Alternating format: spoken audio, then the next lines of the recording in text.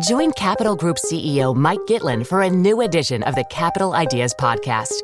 In unscripted conversations with investment professionals, you'll hear real stories about successes and lessons learned, informed by decades of investment experience. It's your look inside one of the world's largest asset managers. New episodes are available monthly. Subscribe wherever you get your podcasts. Invest 30 minutes in an episode today. Published by American Funds Distributors, Inc. Welcome to Recode Media with Peter Kafka. That's me, still me. And today we are talking about one of the surprise movie hits of the summer. It's not Barbie, it's not Oppenheimer, and if we're being truthful, it is probably not a movie you have seen. It's called Sound of Freedom. As I'm taping this introduction, it has outgrossed both Tom Cruise and Harrison Ford this summer. What Sound of Freedom is, why it's popular, just how popular it actually is, are all fascinating questions that are answered by our pals over at Today Explained. So we're going to let them take it from here. It's a crime thriller, kind of an old-fashioned crime thriller about a government agent whose job is to deal with criminals who traffic in children. We're Homeland Security. We can't go off rescuing Honduran kids in Colombia. And, he feels hemmed in by bureaucracy and the restrictions of government work. And it's based on the work of a real organization and a real person, Tim Ballard. And the hero is played by Jim Caviezel, who many know from The Passion of the Christ. Jesus. We know him as Jesus, and certain other things in the culture. He's been kind of a controversial figure in Hollywood because of things that he does in his personal life and things he says in his personal life. We are headed into the storm of all storms. Yes. The storm is upon us.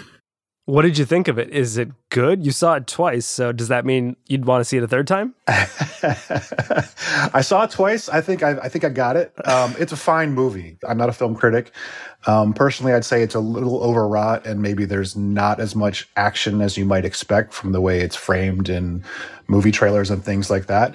But it's a perfectly capable adult drama that does its job and is well made. Maybe more interesting than whether this movie is good or not is its backstory. And you wrote about this for the Wall Street Journal. Where did this movie come from?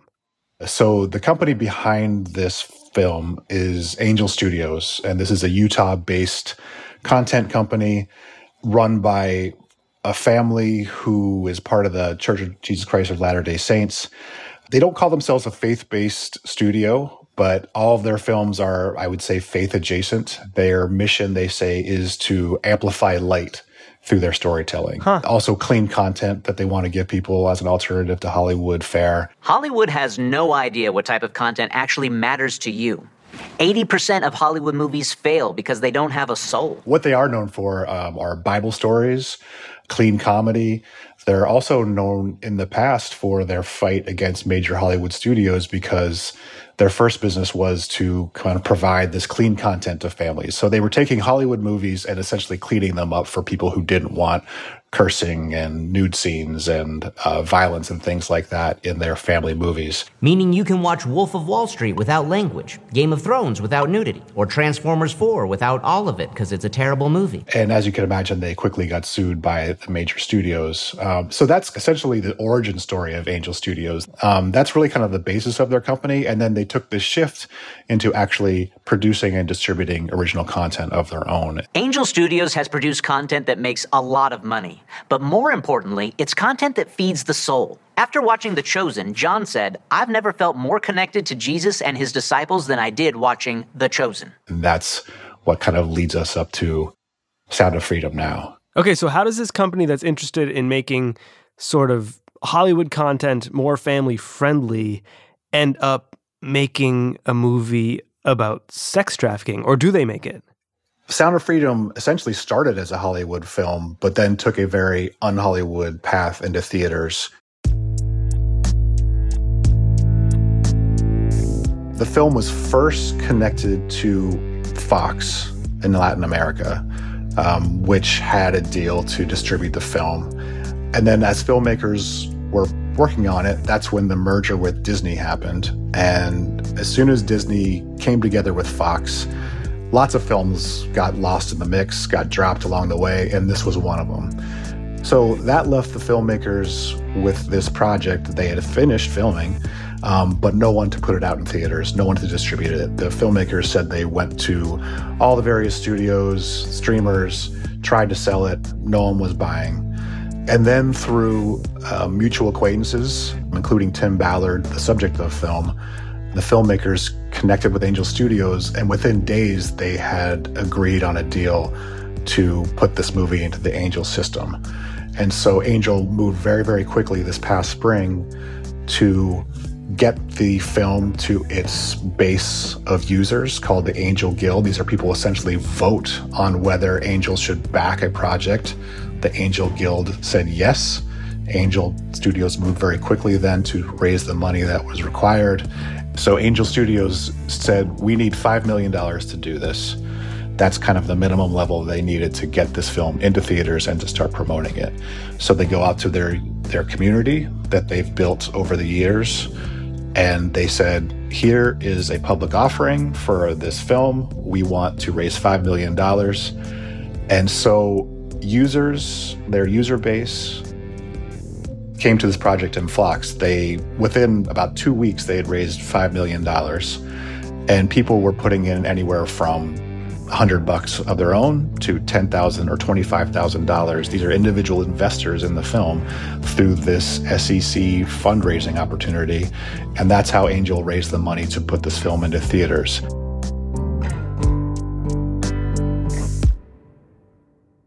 If you haven't gone and seen The Sound of Freedom,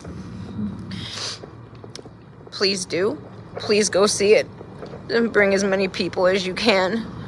Go to angel.com/freedom to pay it forward. I'm about to do that. You can get free tickets. This needs to be seen all around the world. Okay, so it drops in movie theaters appropriately for a movie called Sound of Freedom on the 4th of July. It's up against Harrison Ford and Indiana Jones. How does it do? The film does great. Hear that? That's the sound of freedom. I mean, forget Indiana Jones at this point. It's beating Mission Impossible, which came out later. It's a fresher film, and it's got the biggest movie star in the world behind it. And Sound of Freedom on a day-to-day basis is beating it at the box office. Here we are about 3 weeks after its release. It has made about $127 million at the domestic box office. This is a movie that was made for about $14.5 million. That was its production budget. A very, very modestly made film. And this $127 million box office, it's a figure so staggering that it's raising eyebrows. People don't believe it. People think there's some conspiracies at play here. Correct. I think a lot of people not just are surprised that this movie to them came out of nowhere. And of course, that raises skepticism. There's a couple different things happening here. One is that in the case of faith-based films especially, or faith-adjacent films, as I guess you would call this, there is often a dynamic where churches, other institutions that support these films will buy out a theater, will, rent a whole theater to allow their organization members to go see this film for free because they support the message. So this is not unusual for faith-based films to be sold out in theaters and then have the theaters themselves be somewhat empty. That may have been the case, I think, in the beginning for this film. That may have happened, and certainly on social media you can find reports of people, documenting sold-out theaters that were somewhat empty for this film. Went to go watch Sound of Freedom, and the employee said we bought the last 2 seats for this showing. Look how empty it is. But I am highly skeptical that this is some kind of conspiracy of, papering the movie theaters just to kind of boost the box office revenue. There may have been kind of a lag in the cultural phenomenon around this film. Perhaps, the buyouts and the movie theater rentals did happen in some places. But I think what has occurred since then is what you often see, a hit begets hit, and word of mouth begets more word of mouth. And then once the hit status of the film kind of hits the culture and the news media, people get curious and they do go out to see this film. So there's no denying that this has created this groundswell and also landed at a time where I think conservative moviegoers and conservative media were looking for something to champion, and we're looking for something to rally around. And this film kind of created a unifying cause. Who doesn't want to go out and see a popcorn film for a good cause?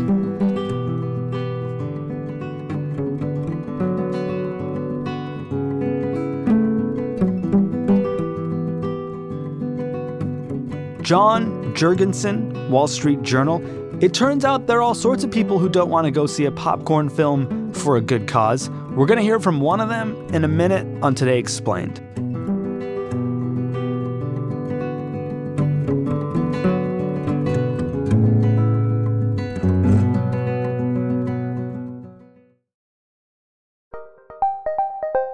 Did you know the Capital Ideas podcast now has a new monthly edition hosted by Capital Group CEO Mike Gitlin?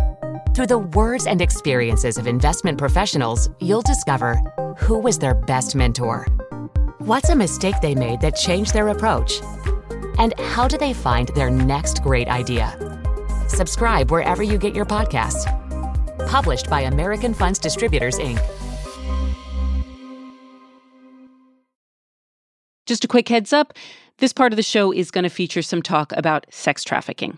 Today Explained is back. Sound of Freedom is the surprise hit of the summer.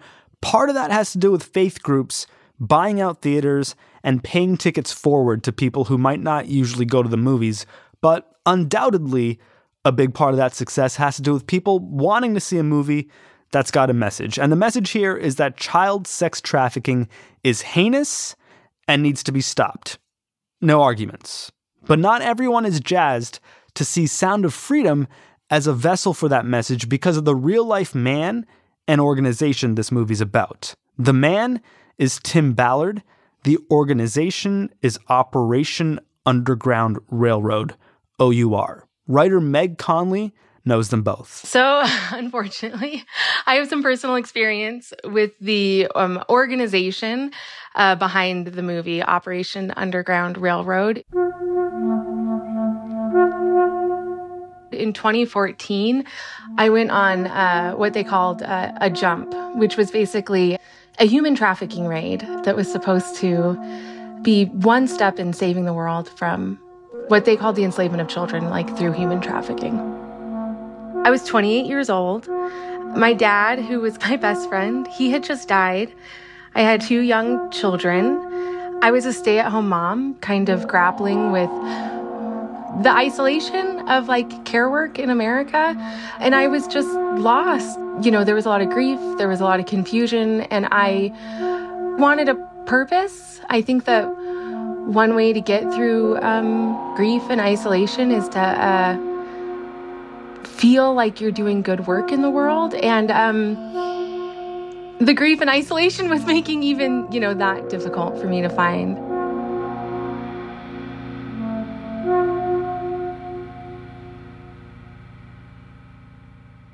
So I get a call one afternoon from this man named Tim Ballard, who had founded Operation Underground Railroad. I'd never spoken to him before, but he did attend church with my parents, which is, I think, how he knew about me. At the time, I was writing, I guess, what they were calling a mommy blog. And Operation Underground Railroad was a relatively new organization, and I think he wanted some publicity for it. And so when he called me, he asked if I was interested on going on a human trafficking raid with the organization in the Dominican Republic, because he said he really liked my work and he thought that I articulated things with insight, that I was a good observer. And he wanted me to document the work that they were doing to save children. Ballard's whole pitch at the time, which I was too naive to question was that he was the ultimate authority on this. He talked a lot about how he had worked for Homeland Security and that he had been trying to get rid of human trafficking this way through like official government channels, but they weren't willing to do the work like he was. So I believed him. And who doesn't want to save the children? It felt scary to go with him, but I said yes because I felt like it would be selfish to say no. We were both members of the Church of Jesus Christ of Latter-day Saints at the time. I no longer attend, but there was also a power dynamic there that's hard to explain to people outside of that religion. The Mormon Church, which is like how most people know it, has a male-only priesthood, which means like the authority of God only works through men. And women function as supports. There was also a sense that this was like a divine call to action along with like maybe a moral one.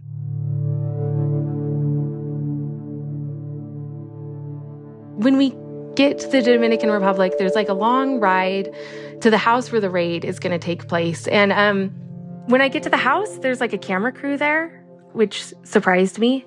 And I'm told that they film all their jumps because they want to make a TV series about all of their anti-trafficking work to raise awareness and get more people involved, both within their organization and outside their organization, with anti-trafficking efforts. They have these meetings in the house, like in a back room where the staff can't see what's going on, and there's like a whiteboard, and Tim Ballard is standing by the whiteboard, and there's like a drawing of the house, like a layout of the house. It is like a movie.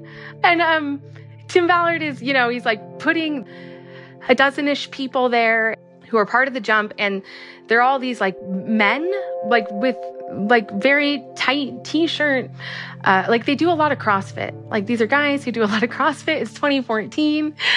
CrossFit is their journey. So the next day, the kids are going to be there, in an hour or two. And my job is to blow up balloons so it looks like we're having a party.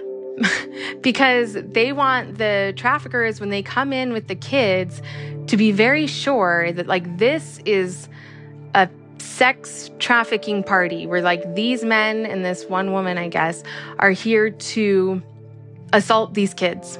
The traffickers pull up. So they've rented a bus. The OUR has rented a bus and picked up the traffickers and it's several people trafficking these kids with kind of one lead guy. And there are 26 kids who end up being brought to the bus. We get word that they're pulling up, and so I am sent outside to the pool where there's like a stack of soda cans, and kids start filing out to the pool area. They're mostly middle school to high school age. Some kids jump into the pool. I hand other kids soda, and I feel I'm nauseated because I don't understand. Now that I'm confronted with these children, I realize I don't understand what led them to that bus. I get what Tim has told me. Tim has told me that they come a couple days ahead of time and kind of like spread the word that they're looking for trafficked kids. He says that once this happens, they're approached by, in every location where they do this, they're approached by a trafficker who says, I can get you kids if you want a party. And then it goes from there. But I don't understand. I realized at that point, I don't understand where these kids were before the trafficker meets them at the bus.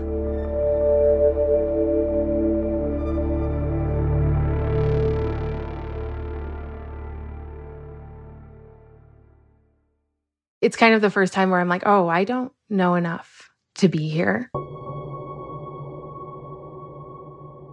Ballard is inside with the traffickers, and he's supposed to be negotiating the price of each there's no good word here, service, I guess, that will be like, quote unquote, like provided by each child, but really he's negotiating the price of like each violation of each child, right? Like that would be the correct terminology, like each victimization of each child. And I think that is going to wrap up.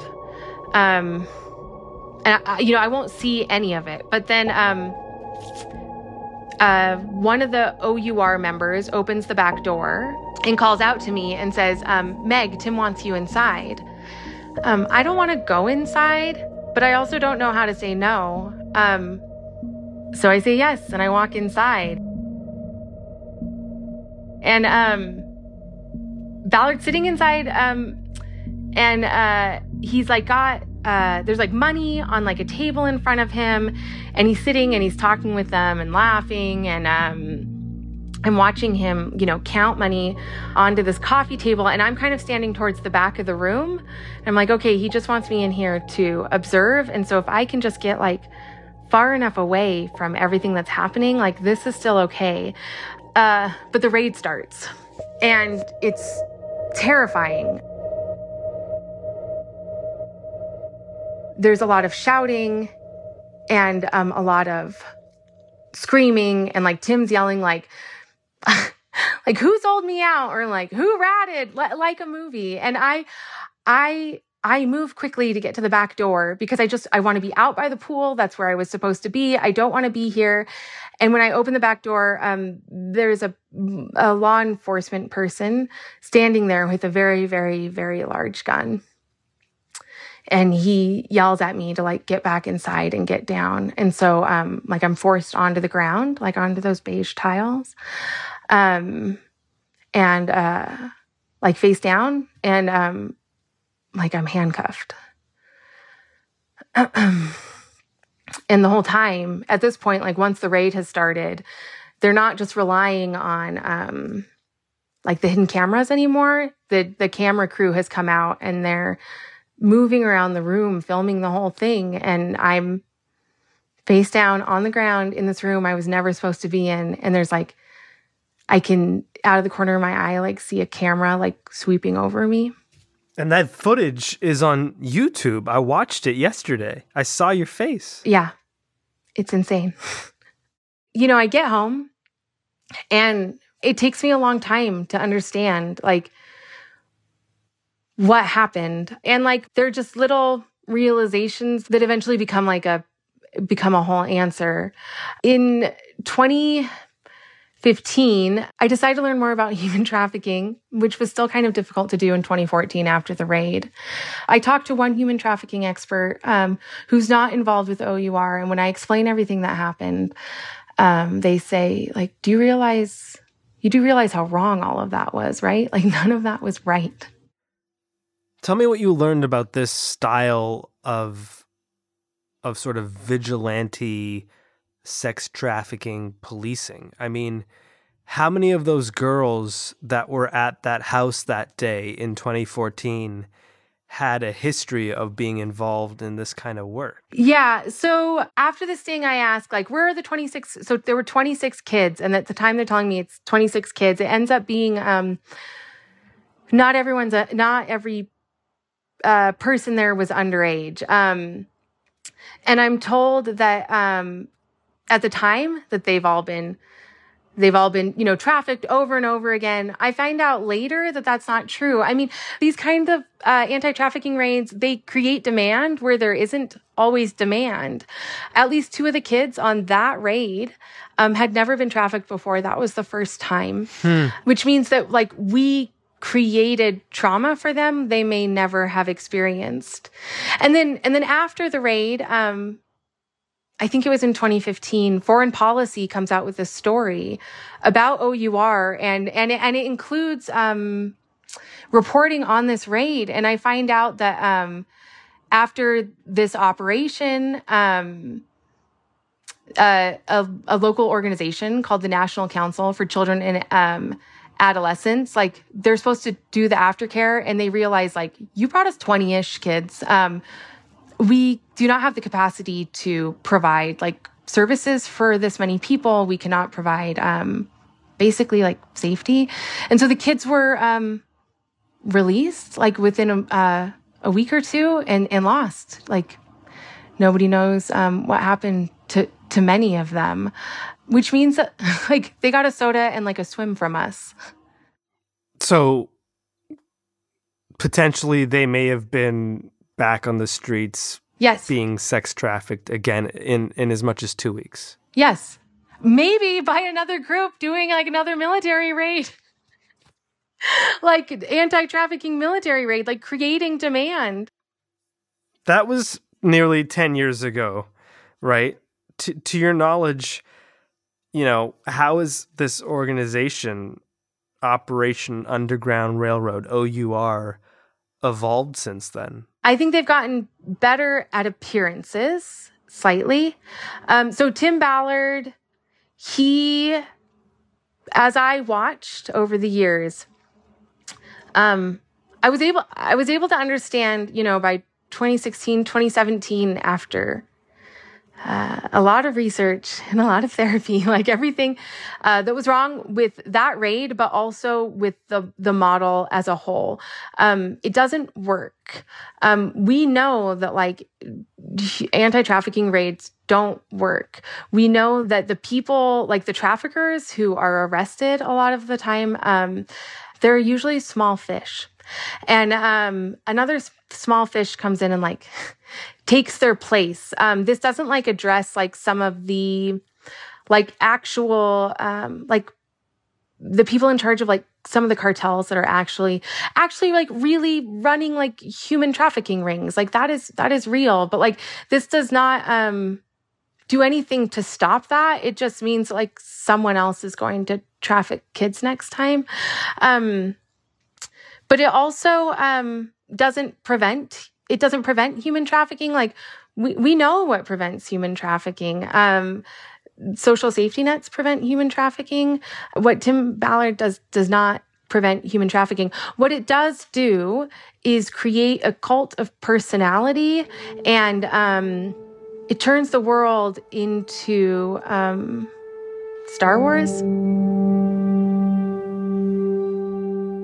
They're a myth-making engine. Like, they exist to generate a world in which bad things only happen in quote-unquote, like, the special world, which happens to be, according to OUR, not America. America is like the ordinary world where everything is okay. But the special world, the place where you experience like trials, but also your transformation, that is anywhere where white men are not like the main demographic. Anyone who follows Ballard or is part of the organization, they're on the light side, and anybody who doesn't is on the dark side.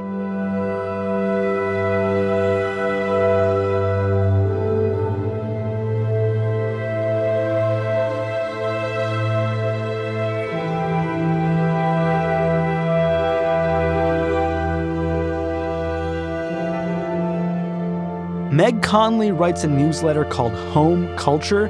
You can also find her writing at Harper's Bazaar and Slate, where in 2021, she wrote about her experience with Operation Underground Railroad. The essay is titled Called by God, and in it you'll find a comment from OUR about Meg's experience. They said, "As any other successful organization does, we have evolved and are continually working to professionally improve our standard operating methods and practices." Part of that evolution, perhaps? Vice News reported last week that Tim Ballard, the guy whose story Sound of Freedom is based on, stepped away from Operation Underground Freedom, the organization he founded after an investigation into claims made about him by multiple employees. Vice News is the place to read about OUR and Tim Ballard. If you want to know more, vice.com. Our show today was produced by Hadi Mawagdi, edited by Matthew Collette, fact-checked by Laura Bullard, and mixed by Michael Raphael, with help from Patrick Boyd. I'm Sean Rameswaram, and this is Today Explained.